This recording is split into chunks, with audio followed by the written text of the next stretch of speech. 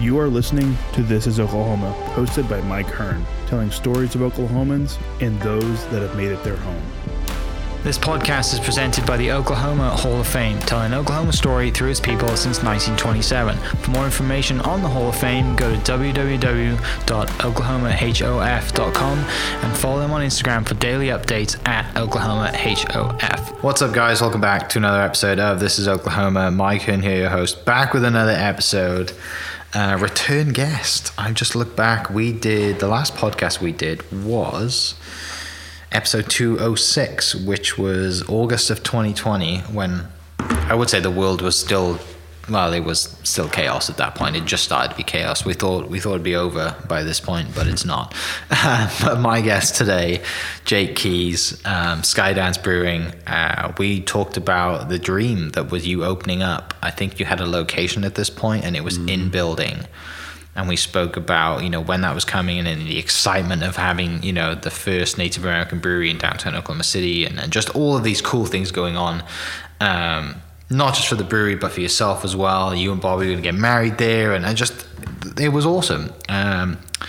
We did it at the Brewers Union, which, has helped a lot of breweries launch, right? Mm-hmm. Or, it serves a great purpose there. But we are a year and a half later. You have an awesome space, which is, we're recording right across the street in the Branch. Thank you to the Branch for hosting us to do a podcast. But mate, how's it been since? It's been a year and a half. I haven't seen you since. What's it like crazy. running a business? Earlier when you said it's been a year and a half, first off, my first thought was that I can't believe it's been that long. Yeah. Because it seemed like yesterday. But then so much stuff has happened in between then that it seems like forever ago in that aspect.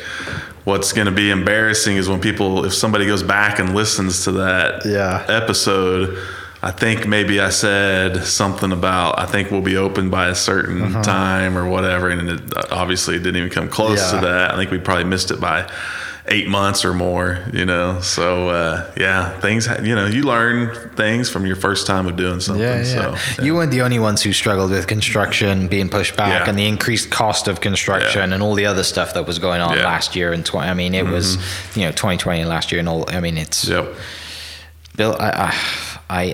People who built buildings last year and in 2020, they can build they've done it now. And you know what I mean? It's nothing for you to go and do another one, right? Because you've been through probably the worst kind of way of doing it with, workforces, COVID, all that nonsense going on, and, costs and, contractors saying, well, this month it costs this much, but next month it could be this. I don't know yet. How do you, I think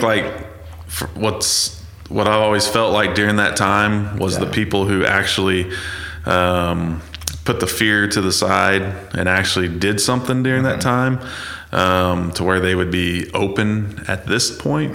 There's a lot of benefit to that. Whereas a lot of people, I think, kind of went into hiding. Business wise for a while, and then maybe right now they're trying to get something started. Well, it's like now's the time, I think, to get open. Definitely. Especially like this past summer, obviously before the past month or two, where this new variant has kind of scared people a little bit more. But man, I know we were rushing to get open before we opened in October, but we were trying to get open before that because that summer, businesses, restaurants, everybody was having record numbers, not just record since the pandemic, record all time, because people were so ready to get out. And so I would have liked to have actually even been done even sooner and caught some of that. Unfortunately, we didn't get open until October, which is the beginning of when things start to slow down going into the fall and winter. And then obviously right now it's January. We're in the midst of the slowest month. January is the worst month to own an alcohol business. Yeah. Even when I ran casinos, it was the slowest, so. God, everyone on their New Year's resolutions. Gosh. All those people. It'll only last 30 days. Don't worry. So what exactly are you doing with it's not dry January? No. So I do this every year. The thing is, it's called 75 hard, and I've done it. I've done it 3 or 4 times. But the thing is, it's 75 days is just a portion of it, which I've got through the 75 days, but there's an entire year's program to do. And in the last 2 years, I've started it in January and done it. And it gets me through, middle of March time. But I only do it when I've got something to train for. So I have a race in March that I'm kind of training for. So it just kind of like, so I can really focus on that rather than just like not, because it's easy to, I think it's fairly easy now to just like, eat healthy 1 or 2 meals a day, and then for dinner, or you might have a cookie, you might have ice cream or whatever it is, like, but for 75 days there's no cheat meals. So the alcohol part actually I don't struggle with, because I've never really been a big drinker, but it's I snack so much. I love snacking. I love Sour Patch Kids and cookies, and just like I have a cup of coffee in the morning and I want to dunk 2 cookies in it. Like so that's the tough part for me, but it gets me back into routine, which is most important. And I'm pretty familiar with that. My relationship with 75 Hard is that I downloaded the app, joined the Facebook group. And you read the book? I got that far. I didn't read the book. The book's good. But I that might have been a year and a half ago too that I was going to do that. Never did. I tell people this, like, there's people who have completed it that actually work full time and build businesses full time. Like, I work, but this is work for me, and I do real estate. So my schedule is not, I don't have to take kids to school in the morning. I don't have to, do all this other stuff. I run my own schedule, thankfully, and I'm in a position to do that. So I think mine is probably a lot easier than most. But I've done it, like I said, a couple of times now, and I feel great after it. The bad thing though is, like, I do it, I feel amazing, I'm in the best shape of my life, and then I relapse and get fat, and then I got to do it again, and then I relapse. So 4th time's the charm. Hopefully I can figure it out this year. That's actually probably my next evolution in business, actually, is like, I'm a big believer that your physical body, your health, being fit plays a big role in your ability to be a good business person. And to succeed in business. And that's probably somewhere I wish I'd been further along on at this point in time. And now when I see business people that I know, CEOs, entrepreneurs who also stay in great shape, like, I give it up to them. Because I knew what this would sort of be like. I ran casinos. I've been in those type of positions before, but when you own your own business and you kind of have to do every aspect of that business, it's even harder. And I find myself with that stupid excuse. It's not an excuse, which is I don't have time. And lately, though, the past couple of weeks, I've started pinpointing little moments in the morning where I'm like, wait a minute, you said you don't have time, and you're sitting here watching a YouTube video about brewing beer when you could be watching that on an elliptical or whatever, you're listening to a podcast while you're working out, which is what I used to do. Before we opened over the summer, I think I went 4 months and didn't miss a single day in the gym. My goal was Monday through Friday be in the gym, and I went like 4 months without missing a day, and I felt great. And since we opened, I haven't been one day since we opened. You need to put an elliptical in your office or something. Something like that. I don't have an office. Oh, there we go. There we go then. My office is the brewery. We didn't put in any office space in. Another big mistake, I think. But breweries and gyms don't really go together, do they? Someone's going to walk into your brewery for the first time. Why is there an elliptical in the corner? Look at that guy back there on the elliptical. Then they're going to be motivated to go to the gym, and they're going to quit drinking beer. They quit coming into the brewery. That'd be Skydance Gym, Skydance Fitness instead of Skydance Brewery. But I mean, back to, like I said, looking at CEOs and the reason we first met was when I was on your podcast, Brewed with Hustle. Which you did in many episodes, and it's one thing that we mutually love doing is sitting down with entrepreneurs, talking about their business, figuring out what makes them tick, talking about what books they're reading, and just we could sit down with each other for an hour, and our stories may be similar, and we might be entrepreneurs, but there might be a 5-minute conversation in there that you're like, oh, I don't do that. I'm gonna try and do that. And there's and that's what people I think don't understand is when people like us, we're always listening to others, right? Like, why do you always listen to entrepreneur podcasts? I'm like, because I'm gonna learn something. The stories, listening to other people's stories, it's motivational a little bit. For me, like the podcast, like when I started my podcast, a lot of that was it was honestly like trying to figure out what all these other people are doing that I really admired that I wasn't doing. Like, what am I missing? Like, what's the key ingredient or whatever?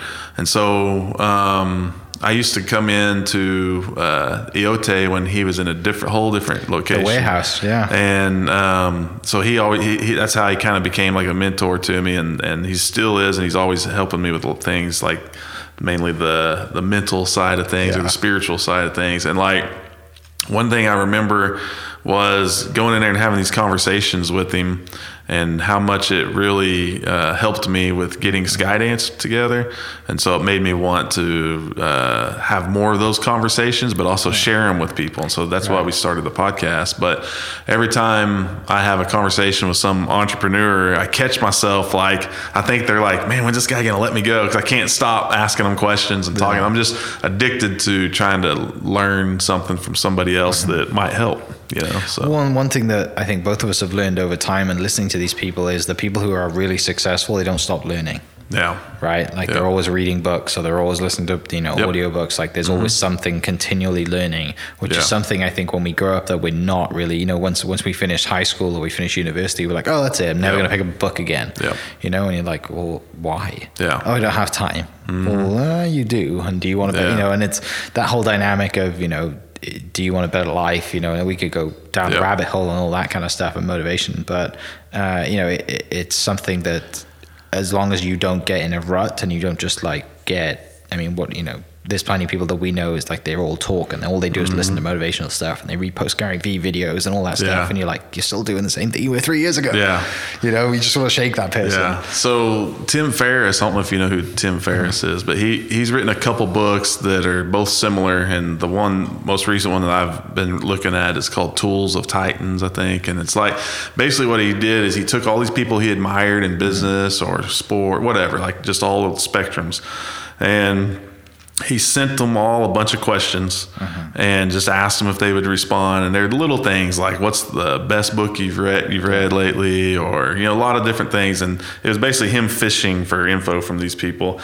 And so as I've read through those things, there's a lot of like little things where I've kind of taken bullet points of like, okay, here's what the most successful people in the world all have in common. So they'll all have different things they all do differently, but there seem to be a few things that they all had in common.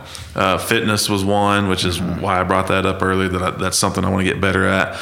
But also reading, like a lot of them meditate, they get up in the morning, they read, they try to get up early, and they spend that early morning time doing things that are like just kind of good for their mental health, but also creativity. That's when you're the most creative, is in the morning.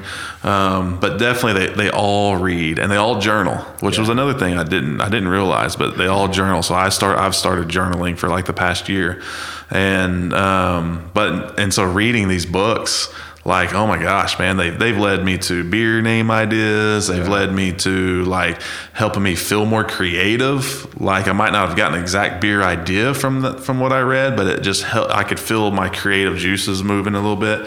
And the next thing I know, I'm over on my computer, like building a recipe and, knocking stuff out. And so, definitely, man. And then the older you get, the quicker your brain will actually the brain cells start to die if you don't read, you don't learn, you don't stay creative, you don't keep it active. When you're young, your brain's just developing, but we're at the stage now where you use it or lose it. Right. So, yeah. So to that point, what are you reading at the moment?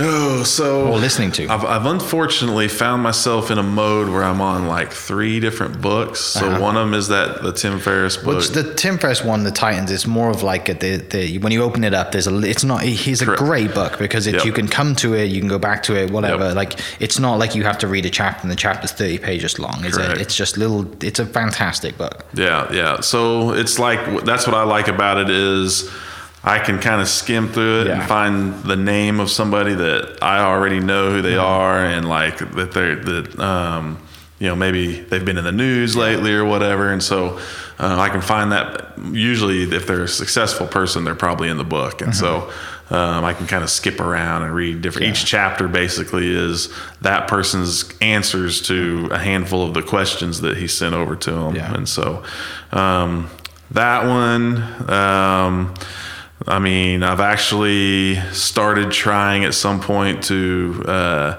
start reading a lot of like more technical stuff on brewing, you know. So there's a few of those books. And then I think I've kind of really gotten it, like I said, a bad habit of starting some books and not finishing them, you know. So a lot of just entrepreneurial stuff, you know. I'm also addicted to like self-help stuff, you know. So just trying to, it could be fitness or it could be, you know, trying to become better at meditating, you know. So which is really hard for like I'm reading a book right now called Supernatural by Jordan Peterson, and like I'm reading he's given kind of homework in it, and you're supposed to do meditations as you go, but I'm reading the whole thing through, and then I bookmarked all the meditations, and it's some mad like you're reading and you think, if I read this out loud to somebody, they're going to put me in a mental hospital. Yeah. Because it's just some of the stuff you're like, no one's ever taught me this. It's science. It's like, and then sound waves and electronic waves. I mean, all the electromagnetic fields and all of that stuff that's going on. And I'm just terrible at science, but I'm reading it and I'm like, I can't tell this to anyone unless they've read the book, because they're going to think I'm a lunatic. You know? Yeah. That's with a lot of the stuff I read. So, I'm really the past year started studying Stoicism a lot. And so Ryan Holiday. Ryan Holiday, like the obstacle is the way, stuff like that. That's a do you still have that coin? Yeah, I do carry the coin. I remember that. Yeah. And you know, and it's like, wow, you brought that up. What's funny is I kind of got to where I forget that I carry it every day, and it fell out of my pocket the other day, and it fell down the drain in the brewery, and I had to fish it out, and I got it out. But so I have to be careful now, like when I carry it, like try not to carry it in the brewery. So I don't have it on me now because I just got through canning and I didn't want to lose it. So, but that's kind of stuff people don't understand. And so if you try to talk to somebody about it, like people don't understand Stoicism, they think it's a religion. And it's not. It's more like an operating system for the way you behave and act, and so that's you and I probably read a lot of the same books, and I know exactly how you feel. So the brewery then, to give people some context. So again, go back and I'll link the previous podcast that we did to give obviously the whole origin story and the reason that you started the podcast, but to give some context, the reason obviously, you know, you keep going back to that beer that you had with your dad, right? And you're like, one day we're going to do this at my own brewery, right? And you have one now. Tell me about that opening day. What was that like? Oh man, that whole period of time for probably, especially for a week, but particularly that whole month leading up to it, and maybe that week of, like after we opened, is some of the most hectic time of my life, you know. And so one of the things that made it tough was like, you know, we thought would have been open in March. We didn't open until October. And then every month after March, it was like, okay, next month. It just keeps getting put back. And so like back in the middle of the summer, I bought baseball tickets to a Braves game in Atlanta because me and my son are both big Braves fans, and they were making a run at getting into the playoffs. And so I picked the last home stand of the year, thinking, oh, we'll surely be open way before that. Turns out that was the week we opened. And so while we're scrambling, putting furniture together, getting employees hired, brewing beer, getting things, dealing with the city and the Able Commission and all this stuff, I get up and leave for 2 days with my son and go to Atlanta. And I'm glad I did, because it was like he told me. So we went before the game even happened. So the day before, if you haven't been to Atlanta, like the whole area around the stadium is like a city, like it's like another town. There's all these restaurants and stuff. And he's tough. Now he wants to live there. There's some obviously really expensive apartments like right on the stage. So he wants to live there now.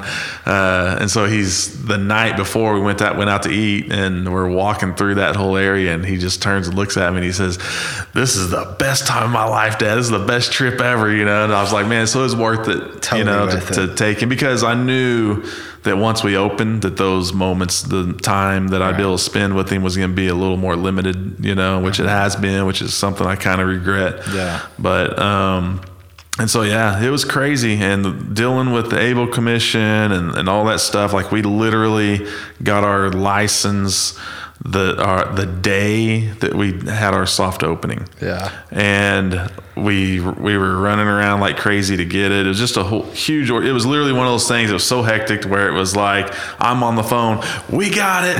Okay, let's go. Let people in, So it was just nuts, And then a lot of people ask me, what was it like? What was, did you have like a moment or whatever after you opened where it was just, and I feel bad that I just haven't had that. I haven't had that moment like, wow, I did it, or like everybody thought because of the story with my dad and stuff that there'd be like this time, and I even like in my head for a couple of years, I envisioned like what it was going to be like. And I envisioned myself maybe being super emotional and, in tears, having that first beer or whatever, but things get so busy and so hectic. Have time to think. That you don't have time to step back and see the big picture. You're just in it still.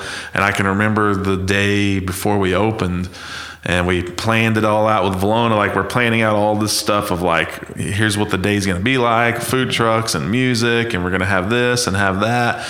And then I remember looking at my team and being like, oh man. And then there's the next day. Yeah. And then the next day. And then what are we going to do the following weekend? We haven't planned any of that stuff out. And if you want food trucks, we should have planned that a month ago, And so that just led to just these layers of like constant chaos that we're still in today, trying to get things planned out. If you ask Valona, like trying to get us having things planned out in advance is not happening. It just doesn't, we're not to that point yet. Shout out V Marketing, who's in the room, who works night and day. Let's just say that. It doesn't stop. Which when we brought her on board, I was like, I thought we were going to be Valorganized here. Like, what's going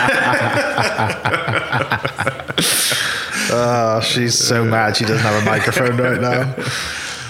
But you're right. Like it's when you open and it's hectic and you've got all this stuff going on and you don't have a moment to think. But like I said, the good thing, you have the parlor across the street that people can grab food and literally walk less than 100 yards straight over, bring their food in. Like you guys are in such a great location. And this location is only going to improve. And that's the good thing about getting into a spot that's kind of like in the up and coming. You guys are in early and I think the apartment building right there with everything. Like it's awesome. The location's been what we'd hoped it was going to be. Obviously we're hoping to have a restaurant move in next door that'll kind of really round things out and give us that food option. I'm predicting by being able to have food right there that somebody could order and have brought over to them, I'm predicting 20 to 30% increase in beer sales just from that. So that would be a huge benefit for us. You don't open a restaurant? I've managed restaurants and it's tough. If I could go back in time, we would have. So like at the time when back when you and me first did an interview and we were dealing with trying to close out our loan on the place and all this stuff, like at that point in time, we were going to get a loan through the SBA, and we kind of had this idea of what we were approved for, and taking on the space next door and then doing the construction that would need to be done to add a kitchen or all that stuff over there was more than what we were approved for in our loan, right? And so we just signed the lease on the one building.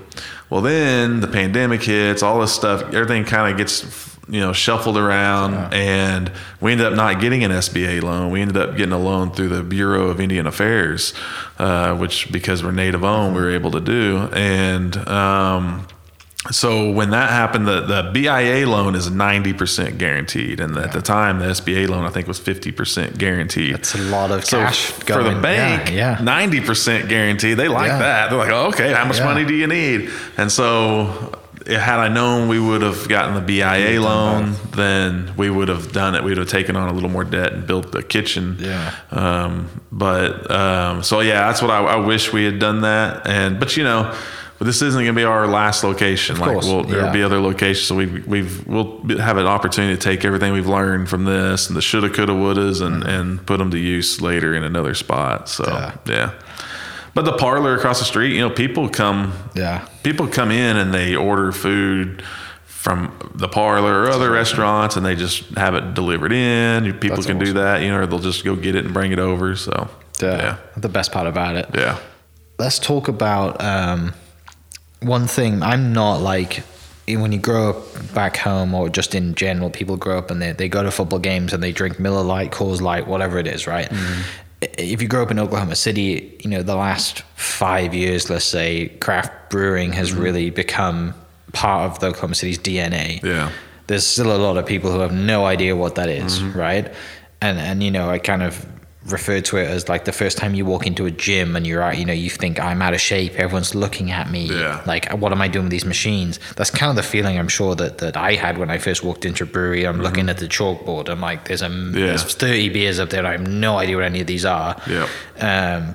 Tell me about kind of like, you and your team and how you kind of, I guess, attack that stigma of, because the last thing you want to do is be like the wine community that everyone says that, if you're into wine, you're a snob, right? Which it's not. It's the total opposite with people who are in the beer community. And let's be honest, there's very few people in the wine community that are like that anyway. That's just what they were tarnished with. Yeah. So what has it been like, opening up and telling your team, hey, whoever comes in here, even if they don't act like they don't know anything, right? It's interesting you bring up wine, because what led me to the way we handle that is wine. Mm-hmm. So when I started running casinos, that was my first time in my life to do something that made me feel like I could be a CEO. And I started being around different types of people that did more things, that did bigger things. I grew up in a way of go get a job at the gas station, and retire there maybe. That's the way I grew up. And so it's like, then I started running casinos, and we started going to these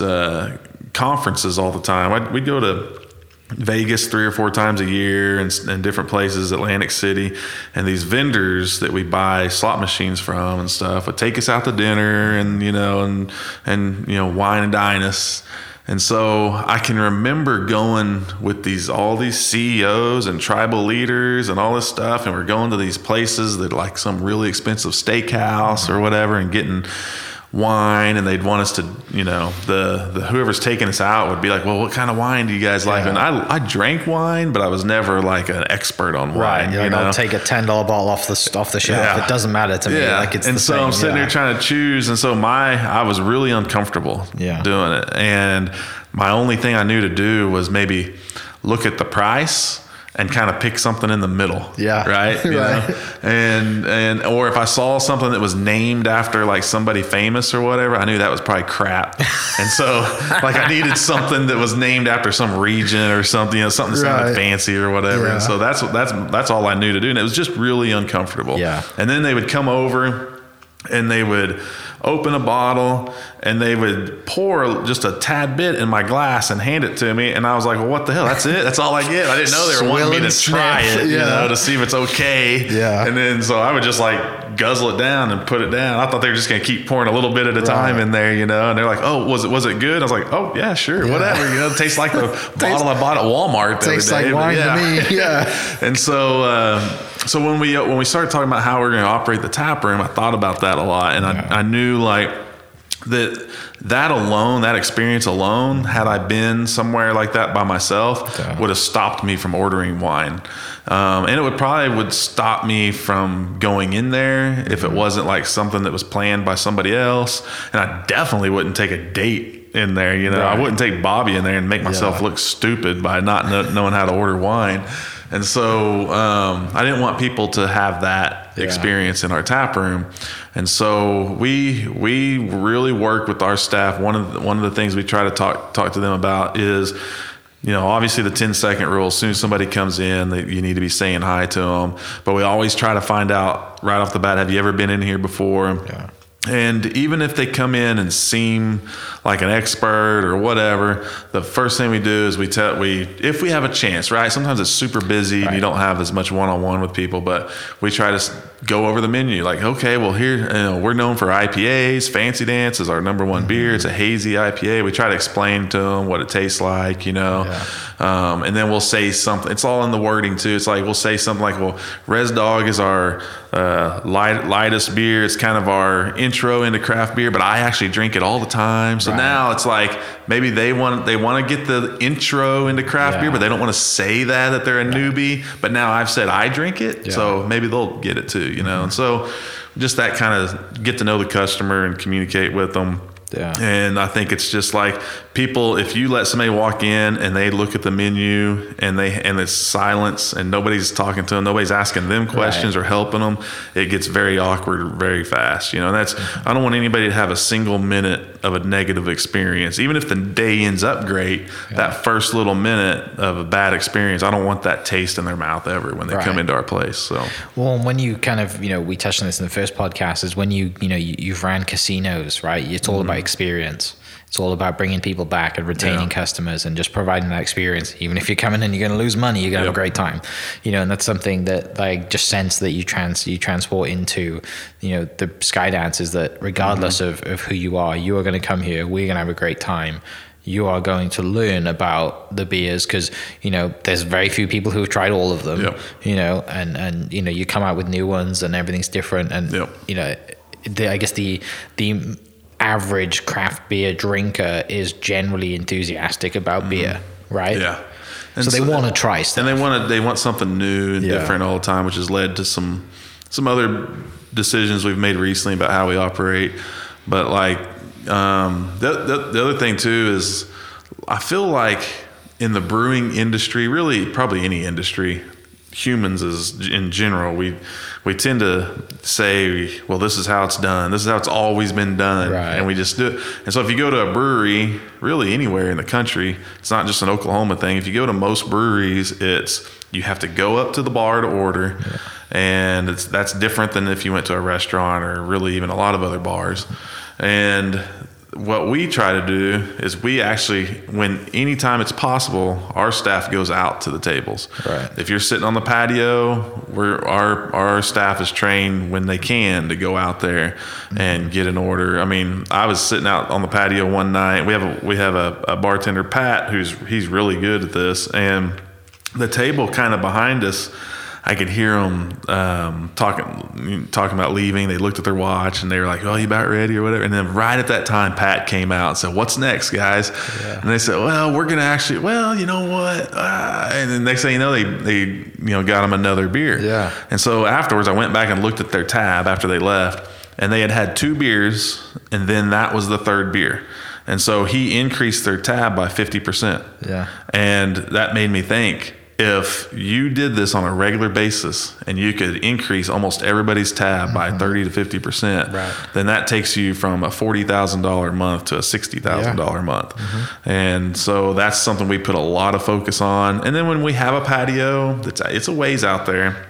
And then when we have the upstairs mezzanine area, it's a bit of a chore for a customer to come walk all the way back over to the bar to get a drink. And so a lot of times if they're going to make that walk, they're either going to just tab out, or they're going to come up and get one more and then tab out, And so I think we want to make things easier on people. We want to have a better experience by them not having to do that as often. Mm-hmm. When we do that, it keeps people from having to get in line. And so that keeps the line down, and so that helps the experience better. And all these little things add up to be a lot. It really adds up to be a lot. And in the end, I think it's really worked out. Like what we projected would be our average for a month throughout the year. Mm-hmm. After all the highs and the lows, on average, what we thought that would be is turning out to be what we're probably going to surpass this month, which should be our worst month, January. So our low is going to be better than what we thought our average was going to be going in. And I think those little things have a lot to do with it. And we've got to touch on, obviously, you mentioned you're a Braves fan, but you're a huge OU fan. Mm-hmm. It's been a very strange season for OU. Let's just leave it at that. Yeah. But you got to host game day, right? Like have people over. You got a massive screen there. Yep. You got the mezzanine, your people up or down, which you can rent up top for a private party, right? Yep. And like, what's it like sitting in there for the first OU game, thinking this is my building? Like people are here to watch OU, my team, with me. Yeah, and they're drinking my beer. That's a whole nother thing too that goes back to the way it's always been done. Well, most breweries will tell you they don't want TVs. Yeah. Any strategist in the craft beer industry that tells you how a brewery should be, they've all you don't want TVs in there. You want people experiencing the beer. Well, you know what? We're in Oklahoma, right? And you know what? People in Oklahoma, the one thing they love more than the Bible is college football. Yes. And so we wanted to figure out a way to have I've seen breweries put up a TV and then on game day they're dead and they wonder why. It's like, well, it's because it's not a good experience for watching a game there. And so, how do we create a good game day experience without it feeling like Buffalo Wild Wings? You know, there's nothing against Buffalo Wild Wings, but I mean that's just not what we're trying to go for in the brewery. And so Bobby did a great job of that layout and the feel of it. I mean, we have 5 TVs, 6 when we put one out on the patio. Yeah. And it doesn't feel like, a sports bar.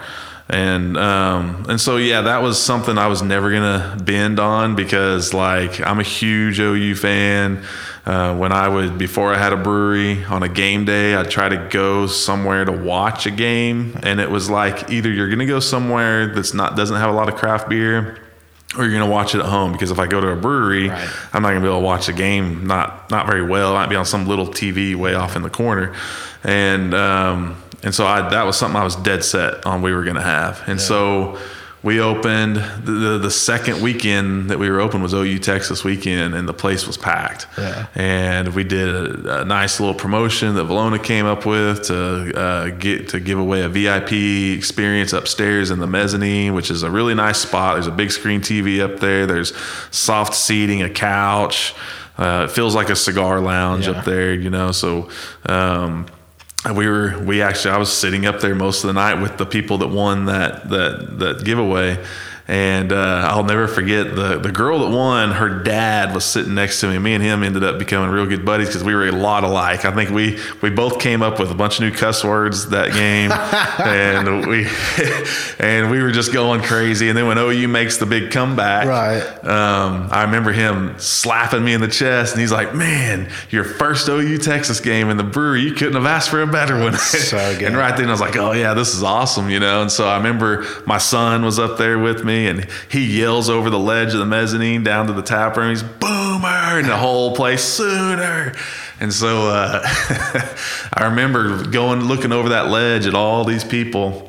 And I think it was Valona got a video of when we scored at the end to win.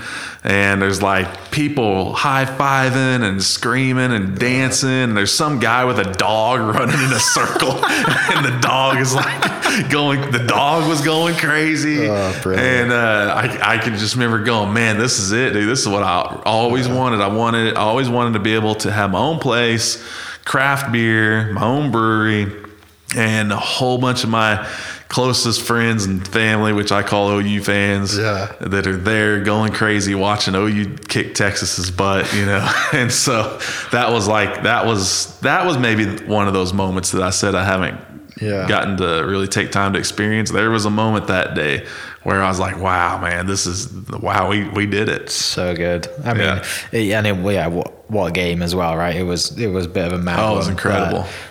So cool to be, back to what you said, you're either going to be, before you had the brewery, you're either sat at home on your own watching TV. Yeah. Or you're drinking something you don't want to drink in a sports bar, right? Yep. It's just not the same experience. So it's great that you've created that experience. Yeah. Lastly, I want to touch on, obviously, you're continuously evolving with drinks and beers. And the last time we recorded, we drank that strawberry. I think you just released it. And it was wow. Was it the milkshake IPA or was it the strawberry blonde? It was the strawberry blonde. Yeah. And I was just okay. This is dangerous because it doesn't taste like, it's not. it tastes like strawberries, right? It's not heavy or whatever. So it's kind of like I could drink 5 of these and then I pretend like I should probably, I need to try and get up and I can't. But what's, what we got a beer in front of us. If people watching the video, they can see it. So tell me about it. This is, we talked a little while ago, craft beer drinkers, they like something new, and so we talked earlier too about how we're both hooked on like reading and podcasts, right? And so I listen to a lot of podcasts about the craft beer industry. And for years, I've always felt like I was able to listen to enough of that content that I could kind of catch on to things that were happening on the coasts. Yeah. And that's how Oklahoma has always been. Things happen on the coast and then they come here, right? And so when I was a home brewer, I was making these hazy IPAs that all my friends in the homebrew club were like, hey man, there's something wrong with your beer. It's like real hazy. And I'm like, well, you'll like it in about a year, and sure enough now that's like all the craze. And so one of the things I started noticing while we were at the Brewers Union, and a big mistake is we didn't do this while we were at the Brewers Union, but I started noticing like breweries were doing a great job in the ones that were really successful in the tap room were having like new beer releases. It started out like new beer release every month. Yeah. They were like a new beer every month. And then shortly before we opened, it turned into every week. And one of the local people that you had on your podcast that does this a lot was Joel over at Stone Cloud. Yeah. And during the pandemic, I think one of the things that really helped them keep going was the fact they were still coming out with a new beer every week. And so I knew that that's what we wanted to do. And it took us a couple months after we opened to kind of get caught up in production with our core lineup stuff. But now we're at this point now where we're releasing a new beer every week. We tried doing it for a couple months and missed a couple weeks, but now we're doing it. And last week we did Chroma, which was a triple IPA, and it was the best reaction to a release that we've ever had since going back to the Brewers Union days, anything. So I think we sold through 90% of it just on Friday. Like we released it on a Friday and 90% of it was gone by the end of the day. And then this is like in January when everybody's dead. Everybody else is dead. Yeah. And Friday, first off, the only Friday we ever had that was better than that one was the Friday right after we opened. So that was like our best Friday yet. Saturday was up there with one of our best Saturdays ever. And here it is January when we're supposed to be dead, And so that really instilled in my mind that this is the thing. We have to do this, like new beer every week, new beer every week. And then the other thing is like, I'm an IPA guy. That's what I love. I love hops. I love hoppy beers. I love West Coast IPAs, hazy IPAs. And so if I love them, I know it'll come through in the final product. It'll come through in the social media stuff that I send Valona. It'll come through in the way I talk about it on our vlog or in videos I make. People will sense the passion. When we're out selling beer, it'll come across. And some people might say, oh, you're just another brewery that makes a bunch of IPAs, but I'm just trying to be the brewery that makes what I love. Right. And if I love it, I know I can get other people to love it. And so that's what we're doing is a whole bunch of hoppy beers. Well, there's some stouts. We threw in some stouts. It's not all we do, but it's mostly of what we do. And then as big as Chroma was, our biggest series that we've done is this Juice Wolves. And it's a fruited IPA series. I'm actually going to have some of it now, but it's a fruited IPA series. Juice Wolves is a name. Bobby actually came up with this because there's people in the craft beer world that love craft beer and they're always chasing the juiciest IPA, chasing after these beers. And so they call them Juice Wolves. And so that's what we decided to do was call it Juice Wolves. And this is the third version of it. The first one was a pineapple milkshake IPA. Friends of mine said, don't make a milkshake IPA. They're all bad. Nobody ever likes them. They're all bad. And I didn't like them either, actually. As much as I loved IPAs, I didn't like the milkshake IPAs. And I felt like there was too much lactose, too much vanilla, and they don't use hardly any hops, really. There's not a lot of hop character in a milkshake IPA. And so I said, I'm going to do the opposite. I'm going to cut back on lactose, cut back on the vanilla. It's still there. It's definitely still not overpowering. That's what a milkshake IPA is. And then we dry hop it more than like anybody else would. And so the first one was pineapple. Second one was a strawberry milkshake IPA, and now the one we're releasing tomorrow is this one, and it's an orange creamsicle milkshake IPA. And this thing, my assistant brewer, actually, while we were packaging earlier, he said, "You know what this tastes like?" He said, "It tastes like orange Starburst." And I was like, "It sure does." That's Perfect. exactly, and it kind of looks like an orange Starburst. It does, yeah. And so it's just super hazy, thick. That's why they call it a milkshake IPA. It's super. I don't know if you want to smell. I know you're not drinking, but you can. But very, very orangey. So for sure. it's definitely the strawberry one. It tasted like sherbet, strawberry sherbet ice cream to me is what it tasted like. Yeah. And then this one definitely, I think he hit the nail on the head with the Starburst thing. Yeah. That's what it tastes like. Grant, our sales guy, he thought it tastes like orange creamsicle, exactly like that. And so this one, I think my projection is it'll sell more than the one we did last week. So we kept twice as much in the tap room. Yeah. We'll see how it goes. But this has been a big series for us. It's been a big. People come in all the time when the last one ran out. They're in there all the time. When's the next juice? They want hints like what's it going to be? What fruit is it going to be? Yeah. It's like a big topic of discussion all the time, which is cool. Yeah, because then it builds your brand. It builds, like I said, a series, and by keeping it a series, then the good thing about doing like weekly releases, it's great for your market research. Yeah. Right. And then you keep it back, or you might keep it on as a main item, or whatever it is. Like it serves to many purposes. Right. Yeah, it keeps things fresh. Like literally, what we're in the midst of right now for us is we have all of these weekly releases planned out through most of April, and all but like one of them are IPAs. And so by the time people get through March, I want people to say, if you want IPA in Oklahoma City, you got to go to Skydance. Yeah.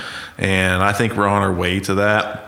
I don't like to say that, we're the best at IPAs, because there's a lot of good breweries but I don't care what the other ones are doing. What I care about is what Skydance is doing. And I want people, if they're in Oklahoma City and they ask somebody, where can I go get a good IPA? I want the first word out of their mouth to be Skydance. Yeah. And that's what I want us to be known for. But yeah, so like we also do a double dry hop version of Fancy Dance. And basically we make Fancy Dance, and then we put more hops in it, and that more is usually like a different hop, something we haven't used before. So it's like, for me, it's like, what would Fancy Dance be like with this hop? And the very first one we ever did was maybe one of the most popular beers we ever made, and it was with a hop called Brew One. And I loved it so much that now recently we got where we couldn't find one of the hops that we use in Fancy Dance. And so I said, we'll replace it with Brew One. And so that whole process of creating that one-off beer taught me something that introduced me to a new hop, a new ingredient. And so now we use that in our best-selling beer, and that experimentation is what leads to me being able to turn our best beer into a better beer. It's just constantly evolving, and that's the beauty of it, isn't it? It's you're mixing flavors and ingredients and everything, and there's no limits to the stuff that you could come up with. And obviously you're going to fail on some. That's natural, right? Like we don't get to where we want to go without failing. That's the beauty of it. But there's plenty of there, and there's a taste for every person that comes in. It's just the good thing is that you've trained your staff to ask the right questions, to figure out exactly what that taste is. And then we've got something for you. We've learned a lot since we opened, and we learned a lot while we were at the Brewers Union. We made a lot of mistakes at the Brewers Union. One of the biggest things was at the Brewers Union, we had a contract that said we had to brew 2 batches a month. And if you're going to brew 2 batches a month, you better come out with a lot of different beers. And so we ended up what we have now is 6 core beers, and that might change. Like we may cut that in half. We've been talking about that a lot lately. So over this summer, there's probably going to be some experimentation of seeing what sells and what doesn't, and cut it down to maybe 3, and then do more of just the one-off stuff. And one of the other things that we really learned too was packaging. In the future, our core lineup, who knows, there might be some changes to the packaging, but also like when we did that DDH series, the can looked the same every version. The only thing that was different was down at the bottom, the little word that was the new hop. Okay. And so people would go into a liquor store and they'd see the third one and they'd be like, oh, I've had that before. And it's like, no, you haven't. You had the first one. But they don't know. The can looks the same. And so slowly it wasn't selling as much. Whereas in the tap room or in the people that follow us, it was getting bigger and bigger for them because they're like, oh, man, this is great. They look forward to it. But that's not what sells the big, volumes of beer. Yeah.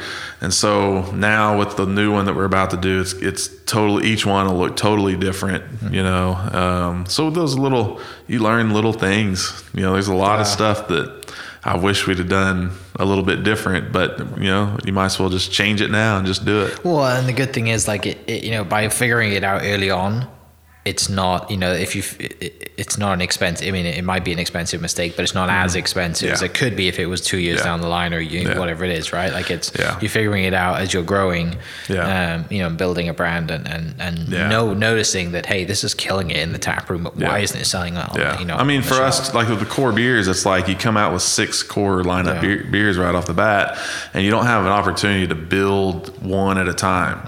And the real way to do it would have been you come out with one beer and you build it and let it, if you're going to play in this distribution game that we play in instead of being tap room only, but you've got to come out with them more slowly and let them get some feet under themselves before you come out with the next one. And what we've done now is we're kind of at this point where some of our beers cannibalize the other beers, and so we're slowly coming up with ways to make some adjustments there. Well, mate, it's been a pleasure to catch up. Like I said, it's been since August of 2020. It's a lot has changed. A lot has changed in the world. But it's great to finally see the space, to be in there. To have a beer and see up top. And I love the glass in there. You can see everything. I can't imagine. I'm gonna have to watch that video of how it was on game day because that's just awesome to see that. That little upstairs, that's a great spot too, man, for like a party, or we do a lot of private events up there. So like people are contacting us nonstop about booking something up there, and we've made it right now. We're just trying to book it as much as we can. So we've made it super affordable for people. It's really easy to rent it out, and so. That upstairs is really kind of the gem of the whole place. And I will say this, as a brewer, I love it when people come in and say their impression of the place is like, oh man, the beer's great. Yeah. So what I'm about to say kind of hurts my feelings sometimes, but one of the biggest thing people say is how awesome the tap room is. Yeah. Like I see people come in before they even order a beer. Like today I was in there canning and I looked through the window, I see some people come in, you can tell they were there for the first time. And I saw the girl just looking up and her mouth's open, and she's just like, wow, she's looking around. And so to hear people say, wow, what an amazing space, that's like, because that was kind of unexpected. Like we were aiming for it. I knew the beer would be good, but we were hoping the tap room was going to be cool. Yeah. And it turned out to be pretty badass. Knocked out of the park. That's awesome. Yeah. And Bobby did a great job too. Oh, she did. That's all her, man. That, if it was me, it would look like my dorm room at OU back in the day. Give me a shed. It's fine. There'd be OU banners and football stuff everywhere. Yeah. So she did a great job. And you got to give it up to DG Smalling, my boy that did the artwork.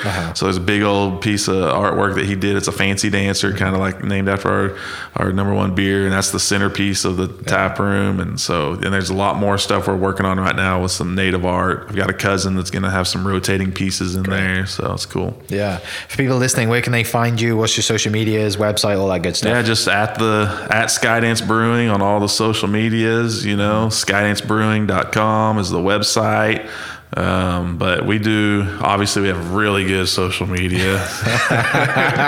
So that's the place. If you want to find out about these weekly releases, like you got to be following us on social media. Like when people, the week after get on there and they say, oh, I got to go try this beer, and they come in and it's gone. I mean, you got to follow us on social media. If you want to know, you want to get it before it's gone, you're going to have to follow us on social media. So that's definitely, and on social media is a good place to follow you because you're always wearing that Skydance shirt. I got that t-shirt. Yeah. Actually, it's a little tight on me at the moment, so I will be wearing it a lot more after my 75 days from now. I just need to get another one. That's what it is. But mate, thanks for taking the time out. Proud of you for getting this thing going and keeping it going. And I know it was a dream, like we talked about. But I appreciate that. It's awesome to see it and keep going. And like I said, see people in the brewery or bringing food over or having whatever it is, like drinking beer. It's really cool to that's one of the best things about this podcast is 2020 August, we spoke about this dream of yours, you know, and here we are now. Like it, you know, you've gone through pretty much, you know, like the first kind of holiday season of it, and it's been open, and you've had these experiences, and it's only going to get better. So it's awesome to see. I appreciate you taking the time. I will try this new beer in 75 days, and I'll come in and try some more. For people listening, I'll post the links to the social media, the website. And yeah, we will catch you next episode. Come to the brewery, take a drink. It's in, what's the address before we haven't said that so yet. we're at 1 Northeast 7th Street. Right. So we're in Right Automobile Alley. Yeah, Automobile Alley, just east of Broadway, right across the street from the Parlor. We're in between the Parlor and Prairie. Perfect. So that's what people kind of recognize. Awesome. So. All right, guys, I'll put the links in the description, and I will put the address, and we will see you next episode. Cheers. This podcast is presented by the Oklahoma Hall of Fame, telling Oklahoma story through its people since 1927. For more information on the Hall of Fame, go to www.oklahomahof.com and follow them on Instagram for daily updates at oklahomahof. Thank you for listening. We are inspired by those around us and hope that you are too. Make sure you subscribe to this podcast on your favorite podcast platform and leave us a review so we can keep telling your stories. For more great Oklahoma content, follow This Is Oklahoma on Facebook and Instagram.